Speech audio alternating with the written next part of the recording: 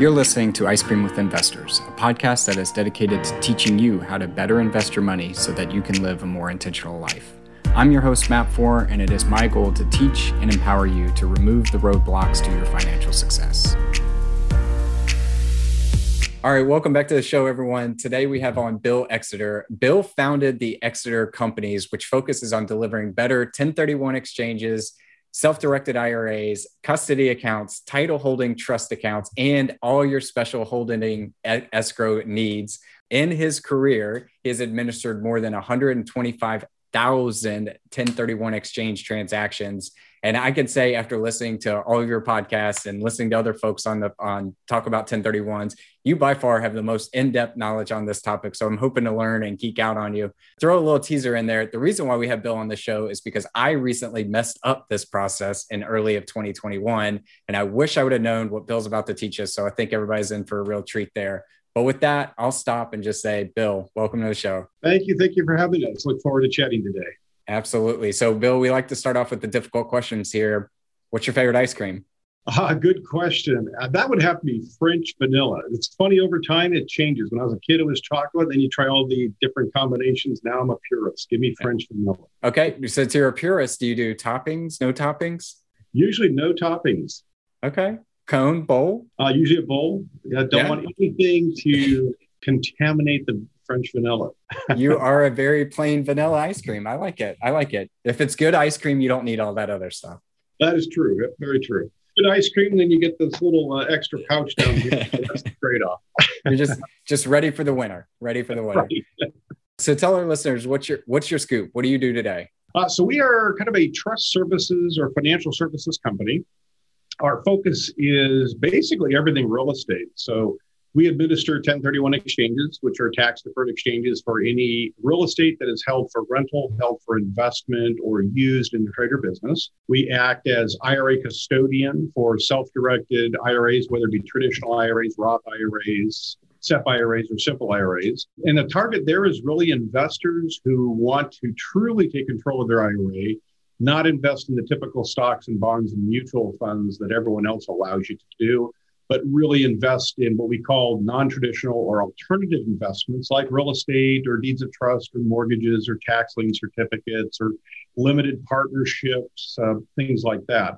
So it really gives them more freedom to choose what they want to get involved with, what they're comfortable with. And in today's world, as you know, there's all sorts of concerns over privacy. So we have the title holding trust or land trust that allows you to negotiate, acquire, hold, exchange and sell real estate on a confidential and private manner because everything's done inside the trust under our name as trustee of the trust. And then there's always these, problems that creep up on you when you're trying to close on some transactions. We do all sorts of specialty holding escrows. We don't do traditional buy-sell escrows or anything like that, or refinance escrows. We don't want to compete at all with title, escrow, or settlement services companies because they refer a lot of business to us. So we really do the specialty holding escrows that they're not able to do based on their regulatory environment. It sounds like a good way to describe what you all do is everything that's creative, right? If it fits into a nice little box, probably not your guys. But if it doesn't, we're your guys and we're your team for that. That's a good way to put it. Absolutely.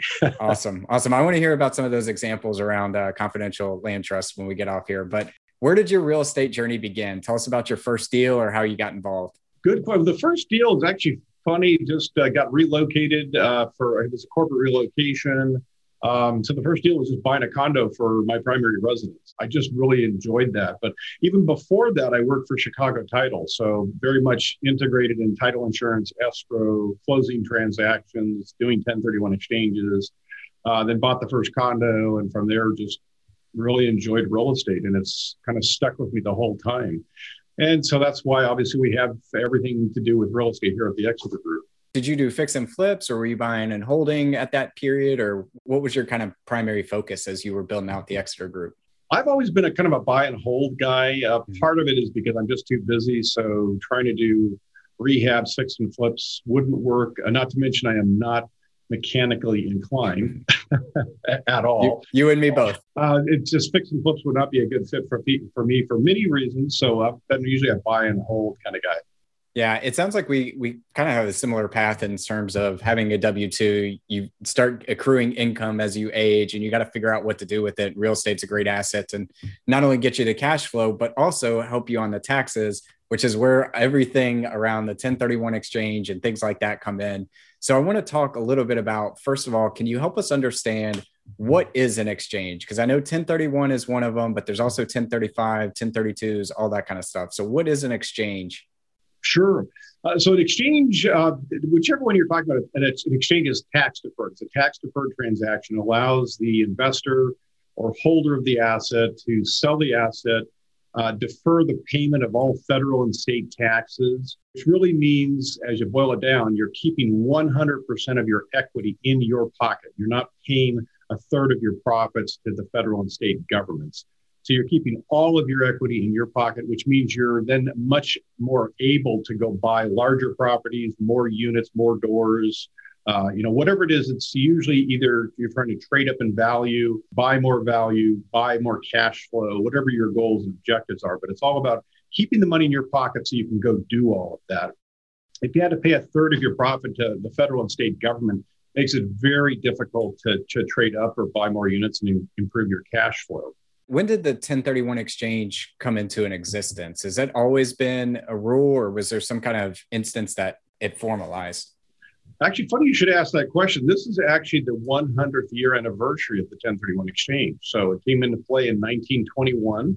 Wow. It's been around 100 years now. Every 3 to 5 years, there's some type of a proposed change, and we're going through that right now as well. So the Biden administration has proposed changes to that. But it's survived 100 years, and it's usually because we get out there and we educate members of Congress and educate the administration on benefits of it and how detrimental it would be to the economy, not just the real estate industry, but the economy if 1031s were changed or eliminated. It's funny because when you said the 100th year, isn't the IRS income tax wasn't it created in like 1913 or something like that? Exactly. It's just a few more years older than 1031 exchange. So within 7 years, the government already realized, wait a minute, we need to have some kind of exclusion around this exchange process because of the value of it. So we talk about 1031 on the investment side. I want to start with the 121 exclusion, because that seems to be something that everyone out there, if you own a home today, you can take advantage of the 121 exclusion. What is that? Good question. And that's actually a great new mousetrap, if you will. A lot of the investors have been around a long time probably remember the day where you could sell your primary residence, and as long as you reinvested within 2 years and you traded into something that was equal or greater in value, you deferred your taxable gain. And so that was actually a 1034 exchange transaction, but they just didn't realize they were doing a 1034. That was taken away from us and replaced with the 121 exclusion that you referred to. And the 121 exclusion in most cases is a better mousetrap because it's tax-free, where the old 1034 exchange was tax-deferred. So with the 121 exclusion, as long as you can say you've owned the property and you've lived in the property as your primary residence for 2 out of the last 5 years, when you sell it, you get $250,000 in gain tax-free if you're single, $500,000 tax-free if you're married. So it's a great way to build wealth and not pay any tax on the gain. Yep. So if you're a new investor out there and you're just starting, a great option is to go buy a primary residence that you can house hack and rent out the rooms, or maybe it needs a little bit of care and love. And as long as you've lived in it 2 years out of the past 5, doesn't have to be consecutive if I'm remembering correctly. Right. So it doesn't have to be consecutive. As long as it's 2 years out of the first 5, if your capital gain is up to $250,000 single, $500,000 married, you can actually take that tax-free and do whatever you want with it. We're going to Vegas, Bill. And you can do that once every 2 years. So that's one of the best things about it is literally if you watch your taxable gain on your house, and as you're approaching that 250 or 500 mark, get ready to sell, move on to the next one. Yep. Of course, that's assuming your spouse will say yes. You've had spouses go no. Yeah. Yep. So the 1031 then, so that is your personal residence. It is tax-free. 1031 is tax deferred, and it is more on the investment side. Is that correct? Exactly. So the 121 only applies to your primary residence. The 1031 exchange applies just to property held for rental, investment, or business use. There are ways to combine the two. So there's strategies where you can use the two together, depending on your situation. But otherwise, 1031s are just investment property, and the 121 is just your primary residence. Gotcha. So if it doesn't fit in a nice clean box, we know who to call. Who's the creative guy to figure it out? So I buy a property, and this is why I brought Bill on the call, by the way, is because I bought a triplex 2.5 years ago, and the market has just been crazy recently. We put a little bit of love into it. It has exploded in value. It's in a great location. I decided to throw a very high price on the market just to see if I got it, and I got above asking. So I sold it. And up until this point, I've always heard you could just 1031 properties into the next one. And so I sold it. And then I called some syndicators and I was going to place it. And they said, well, we're not going to place that capital because we have to have a tenant in common or a DST, which we'll go into in a minute. So then I started looking for property, not realizing that I already received the fund. So can you help us understand? I've got a property. I want to sell it. I want to take advantage of this idea of tax deferring my capital gain. What are the steps that I need to make sure that I cover to get advantage of this, to take advantage of this? Good question. And we get that question every week, multiple times a week, when people call up and literally say, just like you just indicated, I sold, I closed, and I want to do an exchange. I'm told I need you guys. And unfortunately, at that point, it's too late. So the key is that the 1031 exchange has to be set up and in place before closing. That's the key. If the closing occurs without the 1031 exchange in place and without the qualified intermediary being assigned into the transaction, when the closing occurs, the seller, the taxpayer, has the right to receive the funds. So even if you tell the closing agent, let's close, but don't disperse the money because I want to do a 1031 exchange, it's still too late because you have the right to the funds. So that's really the issue. When you set up the 1031 exchange and we get assigned into the transaction, literally we step into your shoes as the seller. And when the sale closes, the right to receive the funds goes to the qualified intermediary, and that's what defers the taxes. So that's the most important thing. Get the exchange set up before closing. How do I qualify a qualified intermediary? Can it be anyone? How do I know that Bill's not just going to run off with my money? Like, what does that process look like if I'm an investor? I'm glad you asked that question. A lot of people don't, and a lot of webinars and seminars don't even touch upon that. So they are all across the board. Anybody can set up shop as a qualified intermediary. You don't have to have experience. The industry has no capability to license or regulate or anything like that. So those are questions you absolutely have to ask. There's people who've done it for 6 months and they set up their own company and they really haven't made all their mistakes yet. So it's scary. When you look at how much money a qualified intermediary holds, you've got to be careful on who you select. So I'll kind of compare and contrast. You get a lot of small mom and pops. They're not licensed. They're not regulated. They're just a qualified intermediary. They're probably more processors than anything. And that's dangerous because, they could decide just to walk off for whatever reason, and that leaves you kind of stranded. So I'll kind of go down the list. I think the first and most important thing is you want to look for a company that has some type of direct regulatory or government oversight. We recognized that years ago that, this industry doesn't have any regulatory oversight. There's no capability to get licensed. So we decided to get regulated, we had to do something. And we decided to go down the path of a trust company. So we went through a couple of year process of getting licensed, reviewed, approved, and now regulated as a trust company. So we're actually subject to an annual audit by the Division of Banking as a trust company.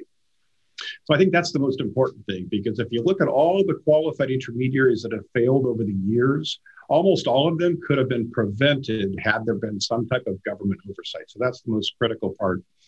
Then you get down to, how do you do business? And it's critical that you have the safeguards in place that one person can't move the money. And the smaller qualified intermediaries don't have enough bodies to do that. So one person does usually. You want an operation that's at least large enough so it takes 4, 5, 6 people to go through that process to move money. So it's very difficult for an employee to embezzle funds.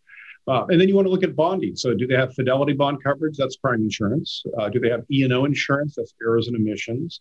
All of that covers you in the event an employee misappropriates or embezzles the funds, or if they make a mistake and it causes you a loss. All of that kind of comes into play. So those are critical issues. And I think the last item would be experience and expertise. And there's a difference there. Companies that have a long track record, have a lot of experience doing 1031 exchanges, and have the expertise in them, know what to look for and catch problems before they become permanent. You mentioned something about the insurance and the E&O insurance. And a way for some people out there to kind of think about that is if you're in there, you have all the right intentions, but you fat finger a account number and it automatically gets sent to a different bank, there's no real recourse there. That's what that insurance is. And I actually didn't know that you could just set up. So I could set up to be a qualified intermediary without any kind of regulatory oversight. So I think that is key. And you want to find people that specialize in this because, like you mentioned earlier, there's multiple different exchanges out there, not just a 1031. You can commingle and do all this other stuff. I've heard you talk about a like property too. So if I am selling a triplex and I want to 1031 it, does it have to go into a triplex? Does it have to go into a single family? Can it go into something bigger? Can it go into retail? What is a like property defined as? And that's probably, and I want to broaden that a little bit if I could. There's really two topics there. One is qualified use, one is like kind. Those are probably the two most important areas or topics for a 1031 exchange. It's also the most confusing area because there's so many opinions that fly around out there. And the opinions sound like facts. So the poor investor goes, okay, I talked to three people. I got three different answers, and I'm not sure what I'm supposed to be doing. So when you boil it down, qualified use means that all of the properties you sell and all the properties you acquire through the 1031 exchange have to be held for some type of rental, investment, or business use. And the like kind definition, a lot of people do exactly what you're talking about, is they think if you sell a triplex, you have to buy a triplex. You sell a condo, you have to buy a condo. That is absolutely false. Literally, like kind means you're selling real estate, so you have to buy real estate. As simple as that. So there's all sorts of things you wouldn't even think about that would be considered real property. And that would include things like water rights, air rights, mineral rights, oil and gas interests. There's just a lot of things that state law define as real estate, and you wouldn't even think about it, but they would qualify for 1031 exchange treatment. Yeah, if our listeners are watching this on the video, my face lit up there. So are you saying that I could sell that triplex and then go buy air rights in Manhattan and 1031 exchange it? That's awesome. That's awesome. Even like farmland or something like that too?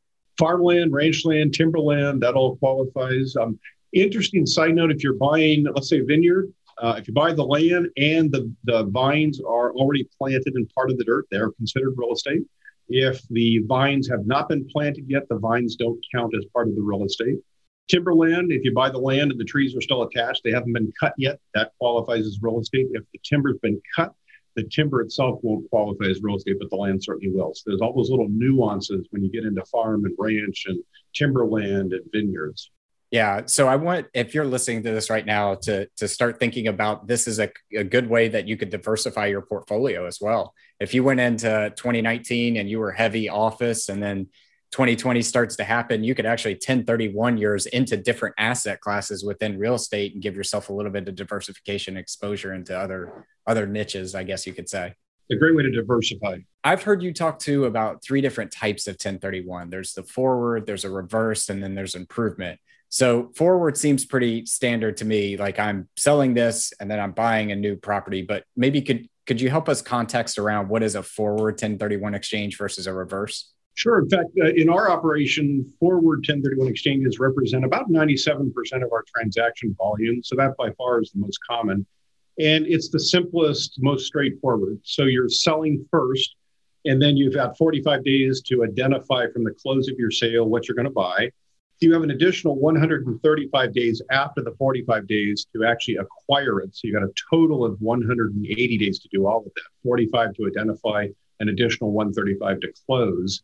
And so that's really your 1031 exchange period. And that's your forward exchange. You sell first, you buy second. Much more straightforward. Documentation is easy. We don't have to take title to the property. It's deeded directly to the buyer, et cetera. The risk with a forward exchange is you're selling first. So you've locked in your taxable gain. The question is, are you able to identify replacement property and or are you able to acquire that replacement property? And if for any reason you can't find property that makes sense, or you do, and you're going through due diligence, you decide not to buy it for whatever reason, then your exchange fails. There's no way to go back and undo the sell. So at that point, it's a taxable event because your 1031 exchange failed. The offset is the reverse 1031 exchange, where it allows you to take all the time you want, go out and find the right property, do your due diligence, make sure it's suitable. You actually close on the acquisition of your replacement property first. Then you've got 45 days to identify what you're going to sell. And in most cases, people know that. So it's just a formality. They have an additional 135 days after that to actually close on the sale. So they're really buying first and selling second. That sounds great. The challenge is, and the reason there's only 3% of the volume, is that they're a lot more complicated. A pure reverse exchange would allow the investor to go out, buy the new property, take title to the new property, own both at the same time, and then sell the current property. And that's not permitted.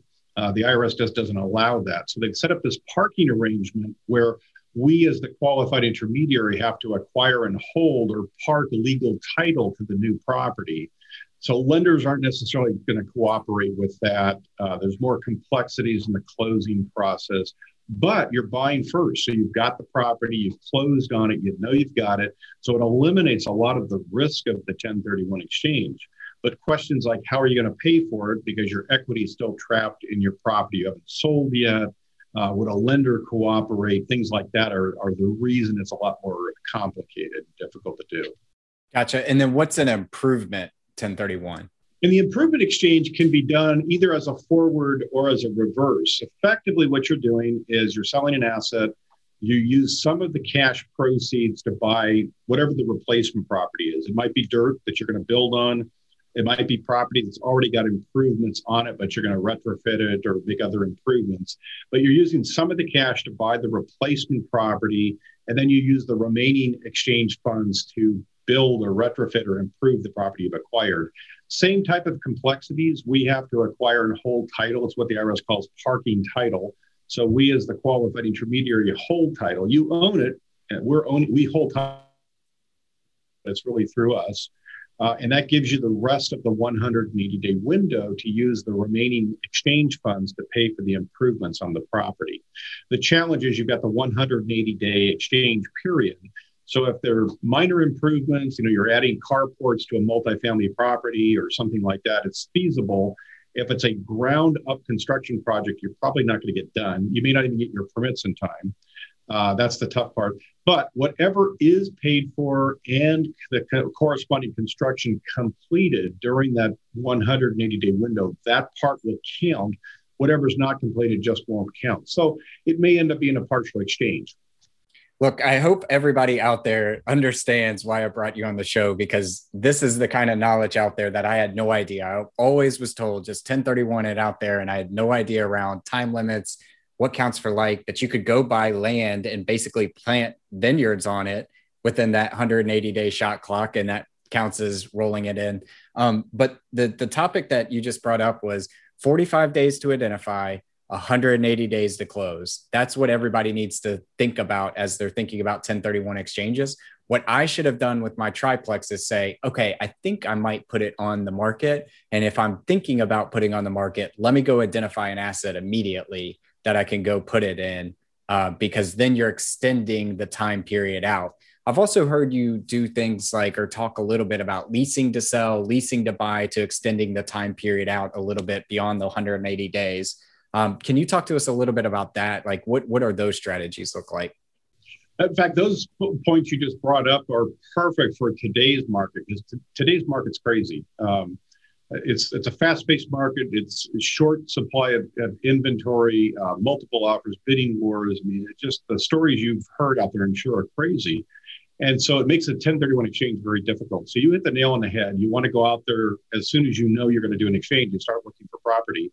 On the buy side, the difficulty today is it's a seller's market. And if you're on the buy side, you're not the seller.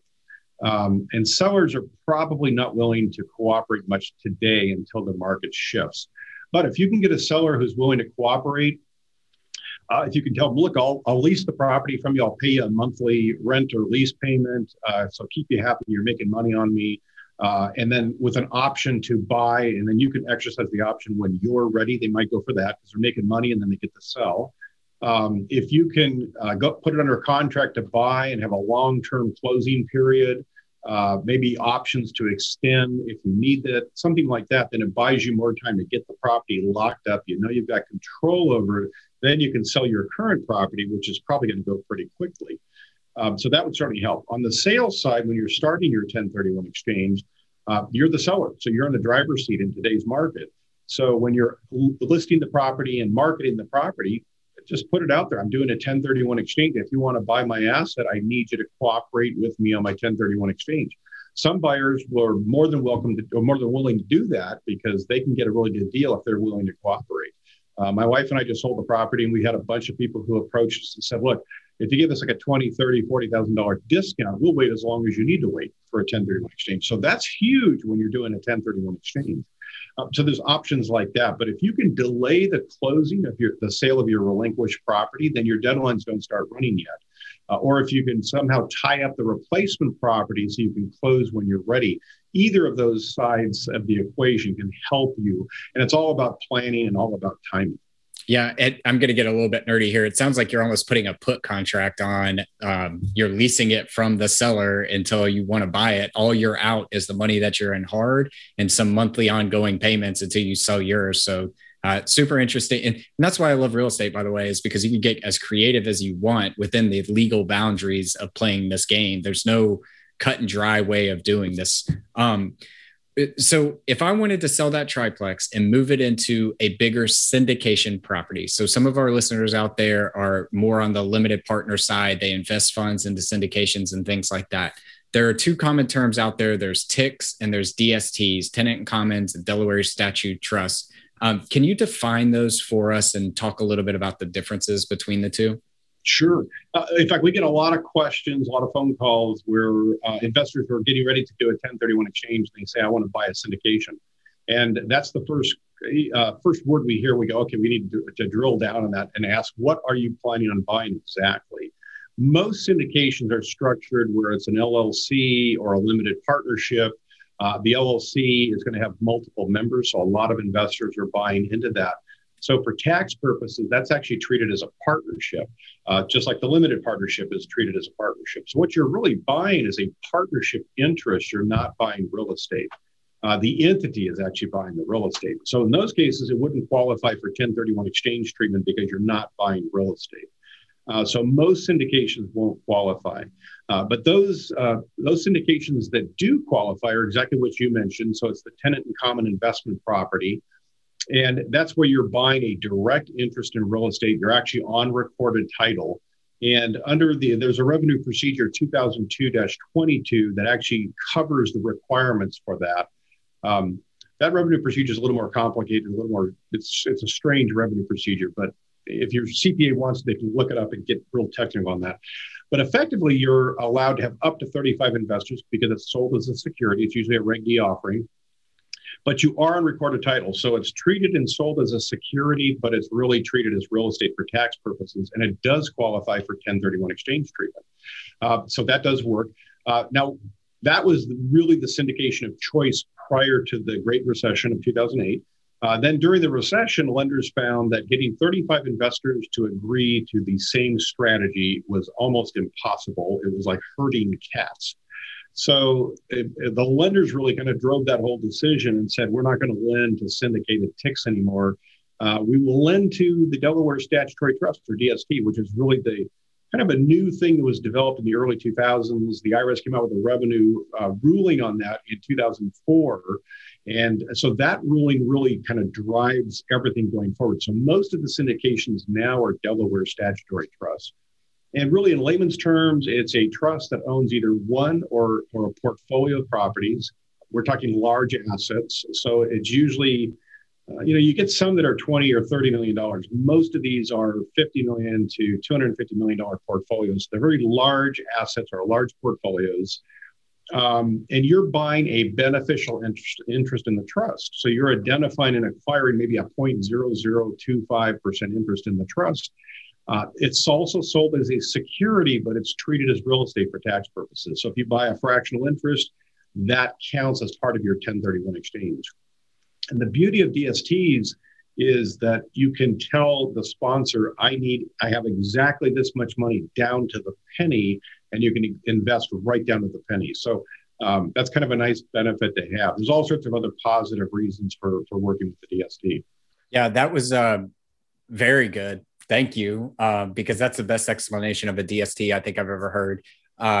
The key I want to pull out here, though, is if you're selling a property and moving it into a syndication, you need to make sure that that operator, that syndicator, that general partner will accept DST 1031 money, because that's where I messed up. Is I thought that most of the syndicators that I were working with would just openly accept DSTs. And I had two of them specifically say, if you don't have $500,000, we're not going to go through the regulatory process of setting up a DST to accept that kind of money. And I'm like, I've got money here to invest in your deal, and you're saying no. So you need to make sure that your operators understand that. Any other caveats you would throw around that, or anything like that that I might have missed there? No, that's a good way to describe it.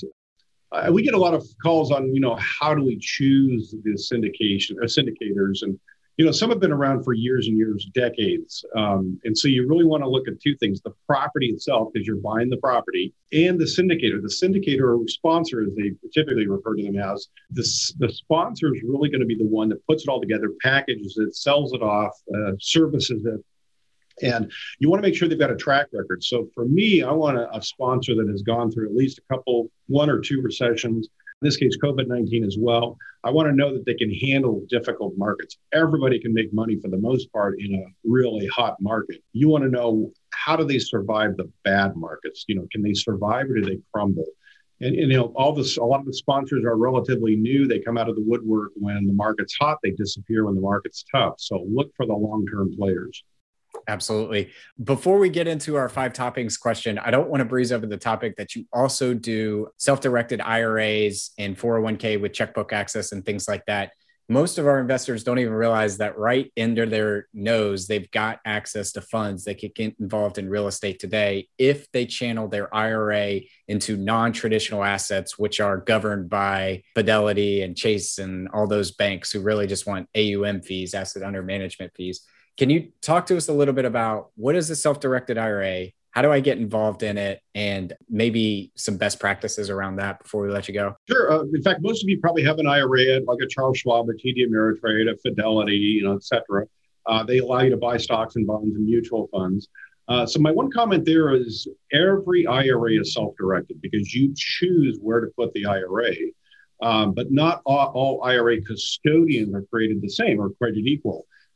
So trust companies can allow much greater choices, if you will. And then if you get the real self-directed IRA custodians like we are, you can get into all sorts of real estate related assets. So you really transfer your IRA from like a Charles Schwab or Fidelity or TD over to Exeter Trust Company. It's the same IRA, just a brand new custodian. And the custodian allows you to invest in all these non-traditional or alternative assets. And it could be buying real estate in your IRA. It could be buying a promissory note secured by a mortgage or secured by a deed of trust. It could be a tax lien certificate. It could be a syndication that we just talked about that doesn't qualify for 1031s. You could buy that in an IRA. So there's all sorts of alternatives, including things like cryptocurrencies and whatnot that you can buy inside the IRA that a typical custodian wouldn't allow you to do. Yeah, absolutely. And we did a whole episode of that with Josh Plave, who goes into some of the details around that. But that is a tremendous asset that you all offer, or tremendous value that you all offer to your clients as well. And I didn't want to let that go without talking a little bit about that. So thank you for that. Switching into our last round here of our 5 toppings, we ask everyone, what is your favorite book, or what book have you read recently that's had an impact on you? So I guess that means other than Harry Potter, right? You can say Harry. If you want to say Twilight, we'd allow that here. It's funny. You get into so many things that are so stressful and you're so into everything that sometimes Harry Potter lets you just run away from everything for a while. Have you read them all? I have read them all. Yes, I have to admit I am a Harry Potter nut. Not off the deep end, but I do love the Harry Potter series. It's just, she has an amazing imagination and just did a great job with that. I think she deserves everything she got. So I got to ask, have you been to Harry Potter World down here in Orlando? Not in Orlando. I've gone to the one here in California. Not quite as good, I don't think. So hopefully this year, as everything starts to open up again, we want to get out there. That's awesome. That is actually the most unique answer I've had to that question, and I love it. The second one is, I believe that the person you are 10 years from now is directly correlated to the habits that you do every single day. What is something that you do every single day? I would say perseverance. You just never give up. You're going through life, and life throws you all sorts of things. There's ups, there's downs. You just don't give up. You just keep pushing forward. What's the best piece of advice you've ever received? That goes back to when I was 17 years old. I attended, which is really weird for a 17-year-old, I know, but I attended a kind of a workshop on budgeting and financial planning and things like that. And it stuck with me. He wrote it up on the chalkboard. This is back when they actually used chalkboards. They had chalk. And it was pay yourself first. Nobody else will. And then he went into the whole, set aside money for investments in the different categories. And it just stuck with me. Nobody else is going to look out for you and your retirement. So you got to pay yourself first, set money aside, invest it, and build your nest egg. And that's probably the best advice I ever got. What is the thing that you're most proud of in life? Oh, that's a good question. I think on the business side would be the Exeter Group. What we've built here is we never thought we'd get to where we're at, and it just keeps getting better. So from a professional perspective, certainly what we have built here as a team. On the personal side, I was a 50-year bachelor, and I always joked I was on the 50-year plan, had no idea it was right on the money because I got married when I was 50. But my wife, and now I have a 2.5-year-old daughter, and best thing I ever did. That's awesome. You're giving me hope. Our last question is, if you could sit down and eat a bowl of ice cream with anyone, who would it be and why? Actually, this is going to sound like a really interesting answer, but I'm just really curious. I would love to get into Donald Trump's head. I like some of the things he did. I'm not terribly fond of him personally, but I would really like to get in there and figure out what the heck was going on. Especially in the morning tweet sessions. Yes, it's a morbid curiosity, but I'm just trying to figure out what the heck. I actually thought you were going down a Harry Potter reference, and I was like, I'm not going to be able to keep up with this. So I'm glad you said somebody I at least know.